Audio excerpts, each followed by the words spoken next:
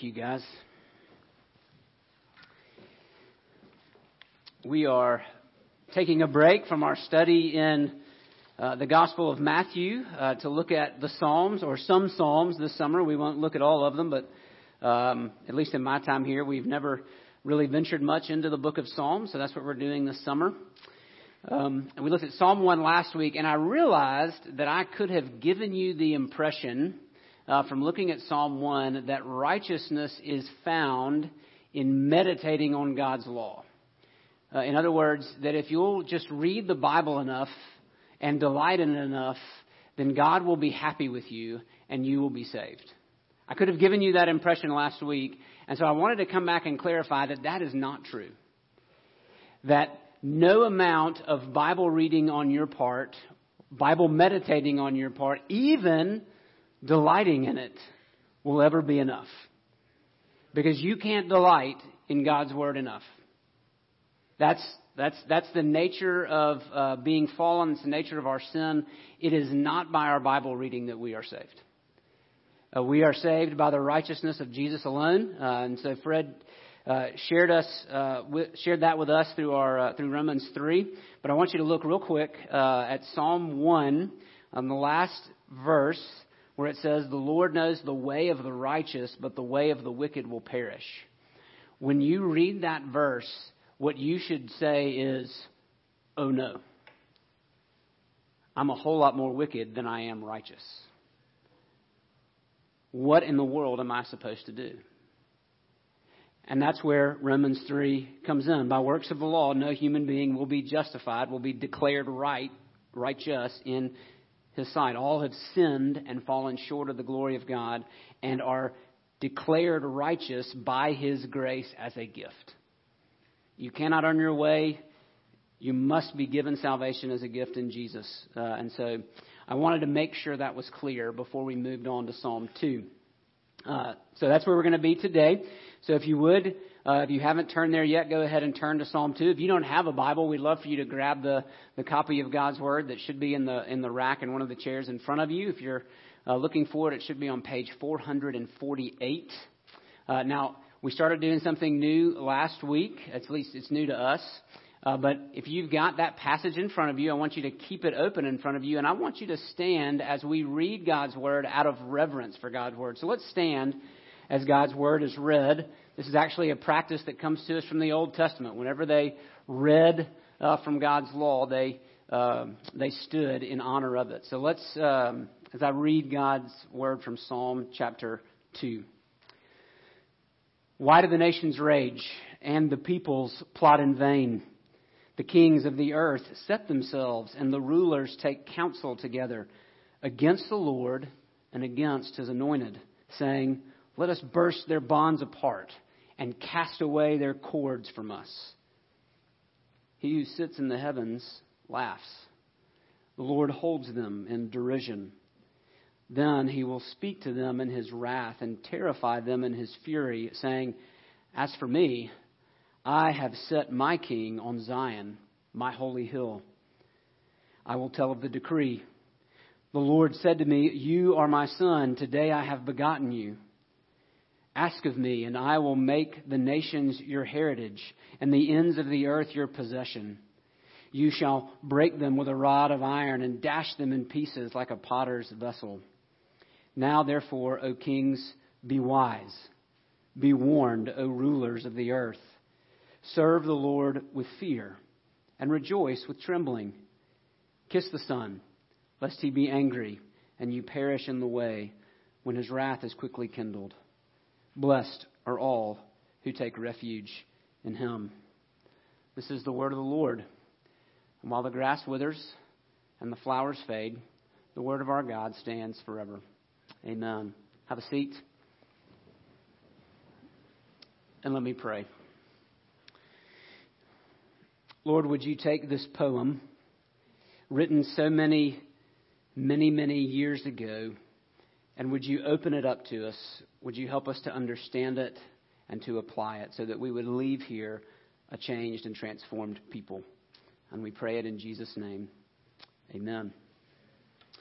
I mentioned last week, and I want to say this again, that when you come to the book of Psalms, also called the Psalter, that Psalms 1 and 2 are like two pillars of a majestic gateway that bring you into the Psalms. Psalms 1 and 2 really have the themes that will be explored through the rest of all of the Psalms. And so Psalm 1, right, both of these Psalms tell us how to enjoy the blessed life, how to be happy in the deepest sense of that word.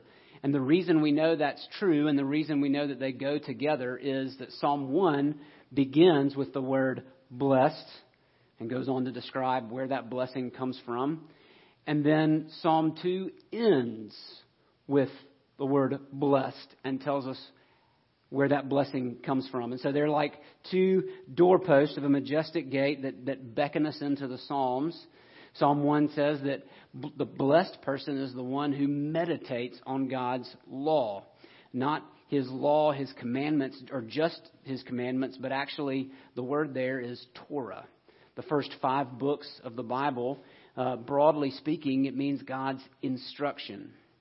Now, I want you to notice this.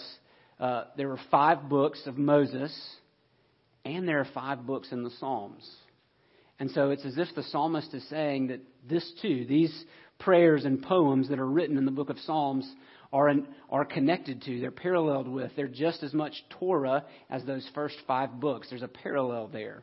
We're made to come into the Psalms and meditate on them and find God's blessing and enjoy God's blessing. And so then, right, that's the first pillar of the happy life, to spend your life meditating on God's Word. Now we're going to look at the second pillar of the happy life. And we see in the last sentence of Psalm 2:12 where he says, "Happy are all who take refuge in Him." We're going to look at what that means today. And here's how I would summarize it. True happiness is found when we submit to God's Son. True happiness is found when we submit to God's Son.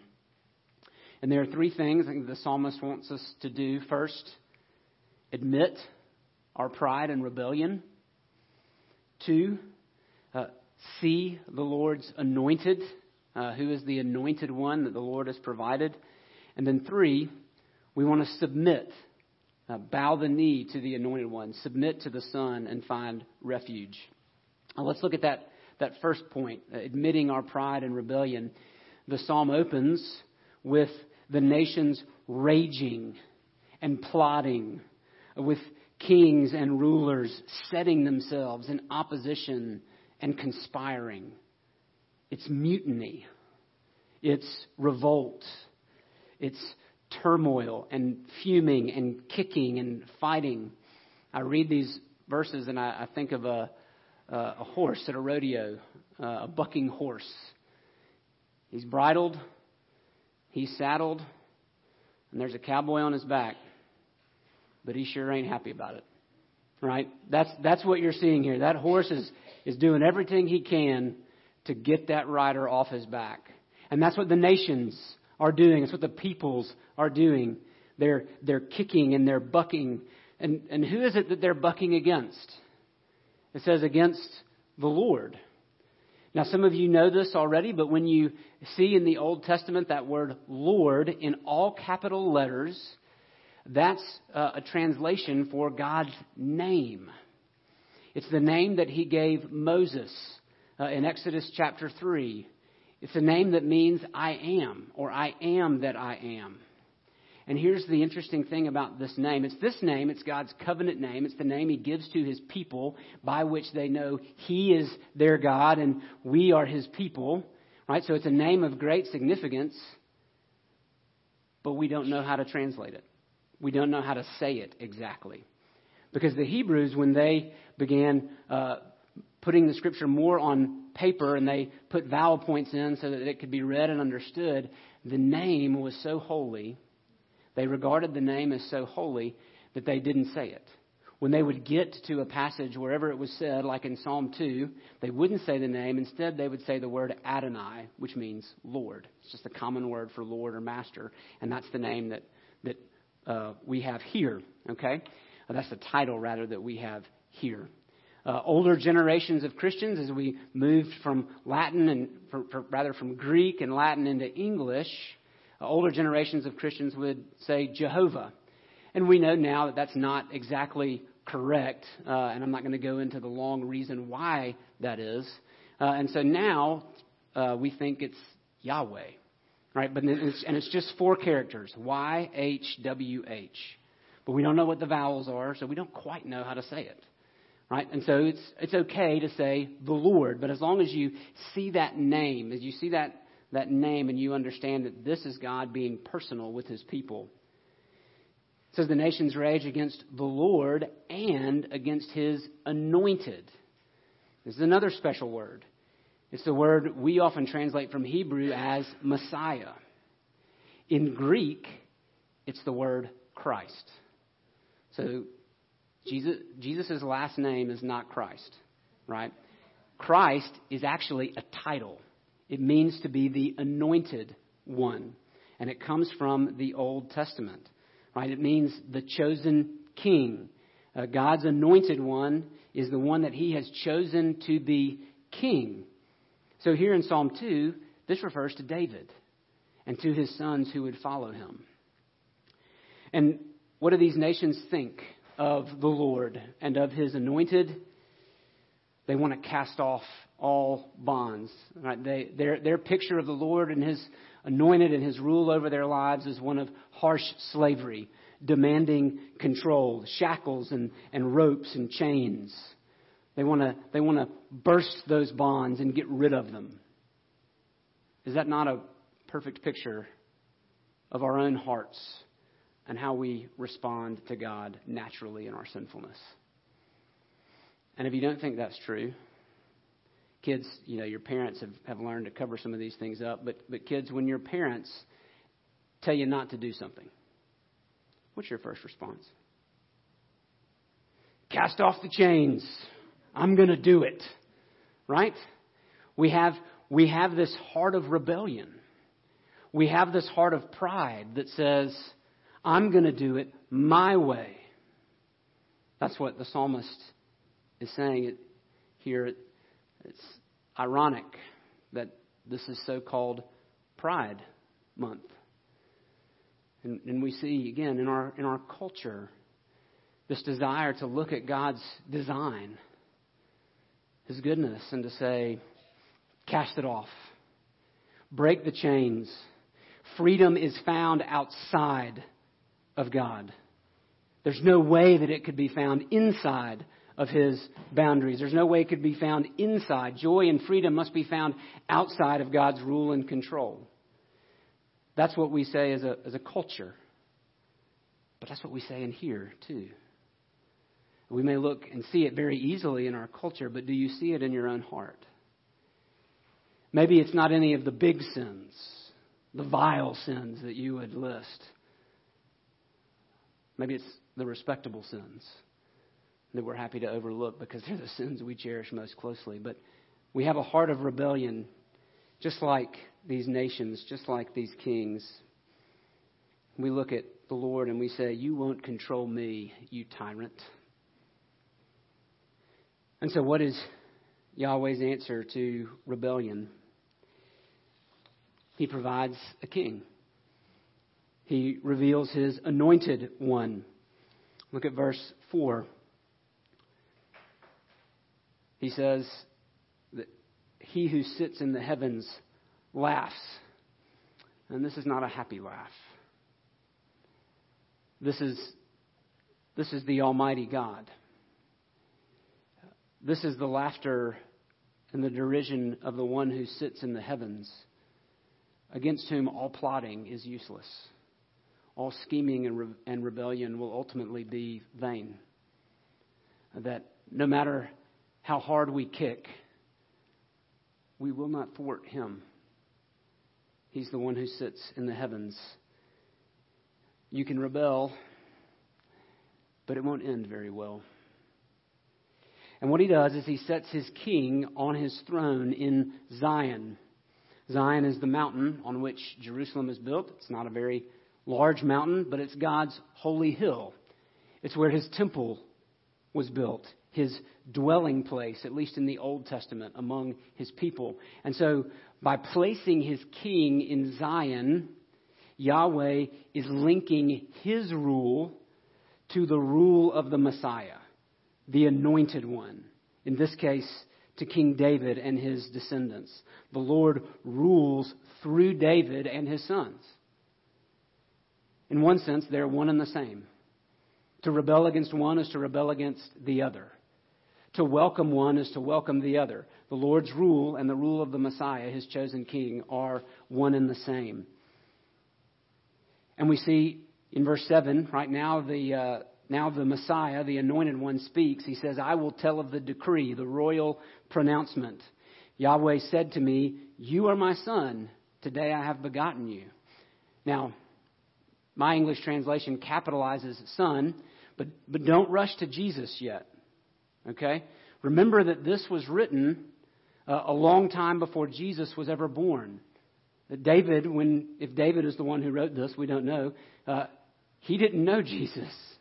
At least not yet. And so what is going on here is this is the king, David, speaking. When he talks about sonship, this was actually common language in the ancient Near East where David lived and where David reigned. Whenever you had a great king, he would make an announcement, he would make a covenant. He would bind himself to a lesser king. And he would say, here's the territory I'm giving you to rule. I am giving you my authority and power. You will be to me a son, and I will be to you like a father. That was the language, the covenant language that's going on right here. And we see it in 2 Samuel chapter 7, when he makes a covenant with David and with David's sons. 2 Samuel 7:12, he says, when your days are fulfilled, this is the Lord speaking to David, when your days are fulfilled and you lie down with your fathers, I will raise up your offspring after you, who shall come from your body, and I will establish his kingdom. He shall build a house for my name. That's the temple. And I will establish the throne of his kingdom forever. I will be to him a father, and he shall be to me a son. That's the Lord talking, at least at that point, about Solomon, David's son, who would build the temple, and all of the sons who would follow in David's line after that. And so this is the decree. All you other kings can rage all you want. This is my chosen king. This is the anointed one. This is whom I choose. And what is it that Yahweh promises to his anointed one? He promises him an inheritance. Now, we often give our property, if we have property, to our children as their inheritance. I kind of imagine, right, an aged father with his adult son standing at the top of the hill and saying, like, all of this belongs to you, right? From the stream over here to the line of trees over there, all this will be yours. But in this case, what is it that the Lord promises to his son, to his anointed one? The nations. Peoples all the way to the end of the earth. Why?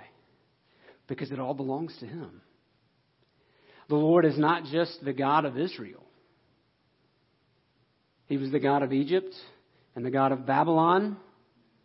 He's the God of the United States, and he's the God of Russia, and he's the God of China, and he's the God of Mexico, and he's the God of Saudi Arabia.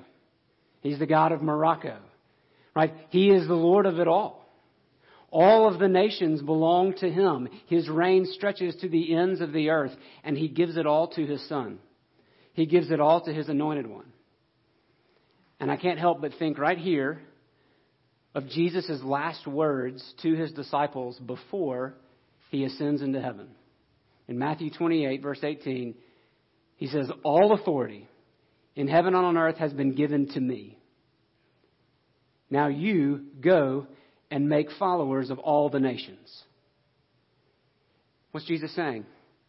The Father has entrusted me. He has given me my inheritance. I possess the nations all the way to the end of the earth, and now they need to hear. They need to hear that I am the King. They need to hear that I am the Anointed One. They need to trust me and follow me. That's what Psalm 2 means as we move forward into Jesus. That Jesus is great David's greater son. That the promise made to David, yes, was fulfilled in Solomon and in some of the other kings from David's line, and yet some of them were not very good kings. Some of them were downright terrible kings. And so, yes, God's promise here was fulfilled in short term to David and his sons, but ultimately it was fulfilled in Jesus himself, who is great David's greater son, the true king, the true anointed one. What all is said here is true of Jesus, which makes us stumble a little bit when we get to verse 9.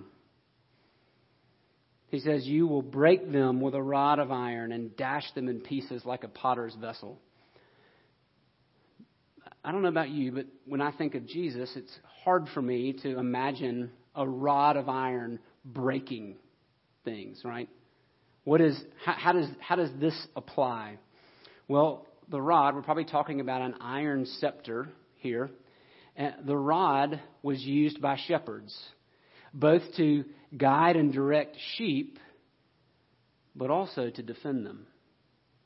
Right? A good king not only guides his people, but he also defends them. And that's how the scepter became the image of authority and rule, used to guide, but also to protect and to punish enemies where necessary. And that's exactly what this image means here. What this is saying is that the anointed one, the Messiah, his power cannot be thwarted. Rival kings, if they continue to stand against him, will be broken like clay pots. It will be that easy. So when you think of the nations, and when you think of the power of the nations, how great, right, the military might, and the wealth and influence and all of those things, we think, man, who can stand against all that wealth and power and influence? King Jesus. He has the scepter of iron. He has the rule and the authority. And as we're going to see in a minute, he will use that authority to break those who will not acknowledge him. So that's the Lord's anointed one. What is the right response to this chosen king, to this son? We see the invitation there in verse 10. Be wise, kings. Be warned, rulers. And don't trust in your own wisdom. Be wise. Serve the Lord with awe, with fear. Rejoice with trembling. Now, those two words can go together, right? There are some scholars who think like rejoice and trembling. Those don't make sense, and so this word must mean something else. No, right? Under the Lord, right? We come to him in fear because he is the Lord of the earth. We come to him in awe, and yet we can also come with rejoicing. Rejoicing and trembling, they can go together. You can be in awe of someone and rejoice in them at the same time. And that's what the invitation here is, to submit to the Son. Right? It says, kiss the Son. To kiss a king, right, was to bow the knee, was to show them honor, to show true loyalty and devotion. Some question whether the word son here should be son or be pure, as in pure devotion. But really the meaning is the same. What's being said is, stop your rebellion. Lay your weapons down. Stop your plotting and your scheming and submit to God's chosen king. When? Right now. Right now, before his wrath is kindled. The Bible tells us in other places that the Lord is slow to anger, that he is patient and long-suffering. But there will come a time when the offer of peace is taken off the table and the king returns. Happy are those who take refuge in him. That's the last word of Psalm 2. And it's the word of grace that we need to hear. Happy are those who take refuge in him. Isn't it interesting that when we're in rebellion, when we rebel against the Lord, we see him as hard. We see him as tortuous. We see him as demanding and harsh. Kids, haven't you thought that about your parents sometimes? Their rules, demanding, harsh. But really, the offer is not one of harsh slavery. It's one of refuge and joy. That's what Jesus offers. And so that's the choice before you and me. Refuge or rebellion. If you choose rebellion, then you need to hear this warning. It's about Jesus. It comes from Revelation chapter 19, where it's a picture of the last day. John writes this, "Then I saw heaven opened, and behold, a white horse. The one sitting on it is called Faithful and True, and in righteousness he judges and makes war. His eyes are like a flame of fire, and on his head are many crowns. And he has a name written that no one knows but himself. He is clothed in a robe dipped in blood, and the name by which he is called is the Word of God." It's talking about Jesus. "From his mouth comes a sharp sword with which to strike down the nations, and he will rule them with a rod of iron. He will tread the winepress of the fury of the wrath of God the Almighty. On his robe and on his thigh he has a name written, King of Kings and Lord of Lords." That's a warning. And we need to hear it. That if we remain in rebellion, there will come a day when the Lord returns on his white horse. And that day will be judgment. And it will not be good for those who are outside of Christ. But for those who choose refuge, hear his voice from Matthew chapter 11.